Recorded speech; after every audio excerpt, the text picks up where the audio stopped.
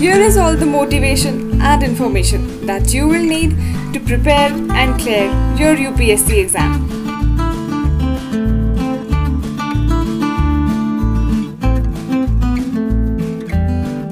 Here comes the most important part.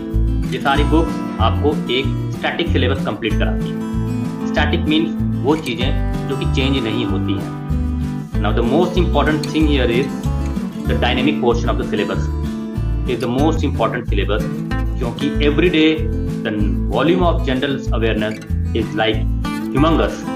तो आपको जब तक general awareness आपको पता नहीं होगा तो you are good for nothing। और यहाँ पे रोल आता है हिंदू का। The Hindu, the Indian Express newspaper, so it is like Bible, कुरान और Gita for us.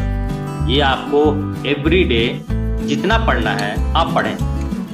Allot it 4 hours, 5 hours, 6 hours, जब तक आप पेपर कंप्लीट ना हो आप पढ़ें शुरू में। जिसको हैबिट है वो इसको 1 आवर में कंप्लीट कर लेता है, जिसको हैबिट नहीं है you have to develop that habit first.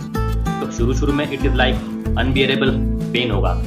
आपको मन करेगा कि 3 घंटे से पढ़ रहा हूँ, कुछ पल्ले नहीं पढ़ रहा यार, क्या करूँगा। फिर आपको मन करेगा कि छोड़ दो, चले छोड़ो यूपीएससी, सब चलते हैं वापस वहीं छोटी मोटी अपना काम कर ले, चलो let's go back to the friends, चलते हैं। लेकिन that is the point you are losing. वही पॉइंट है, अगर आपको इमोशंस को आप क्रश कर लोगे तो आप अपने आप को डेडिकेट कर रहे हो and there comes the success. वहाँ से सक्सेस की शुरुआत होती है। You have to mould yourself. Preparation of prelims and preparation of main should not be separated. It should go in sync.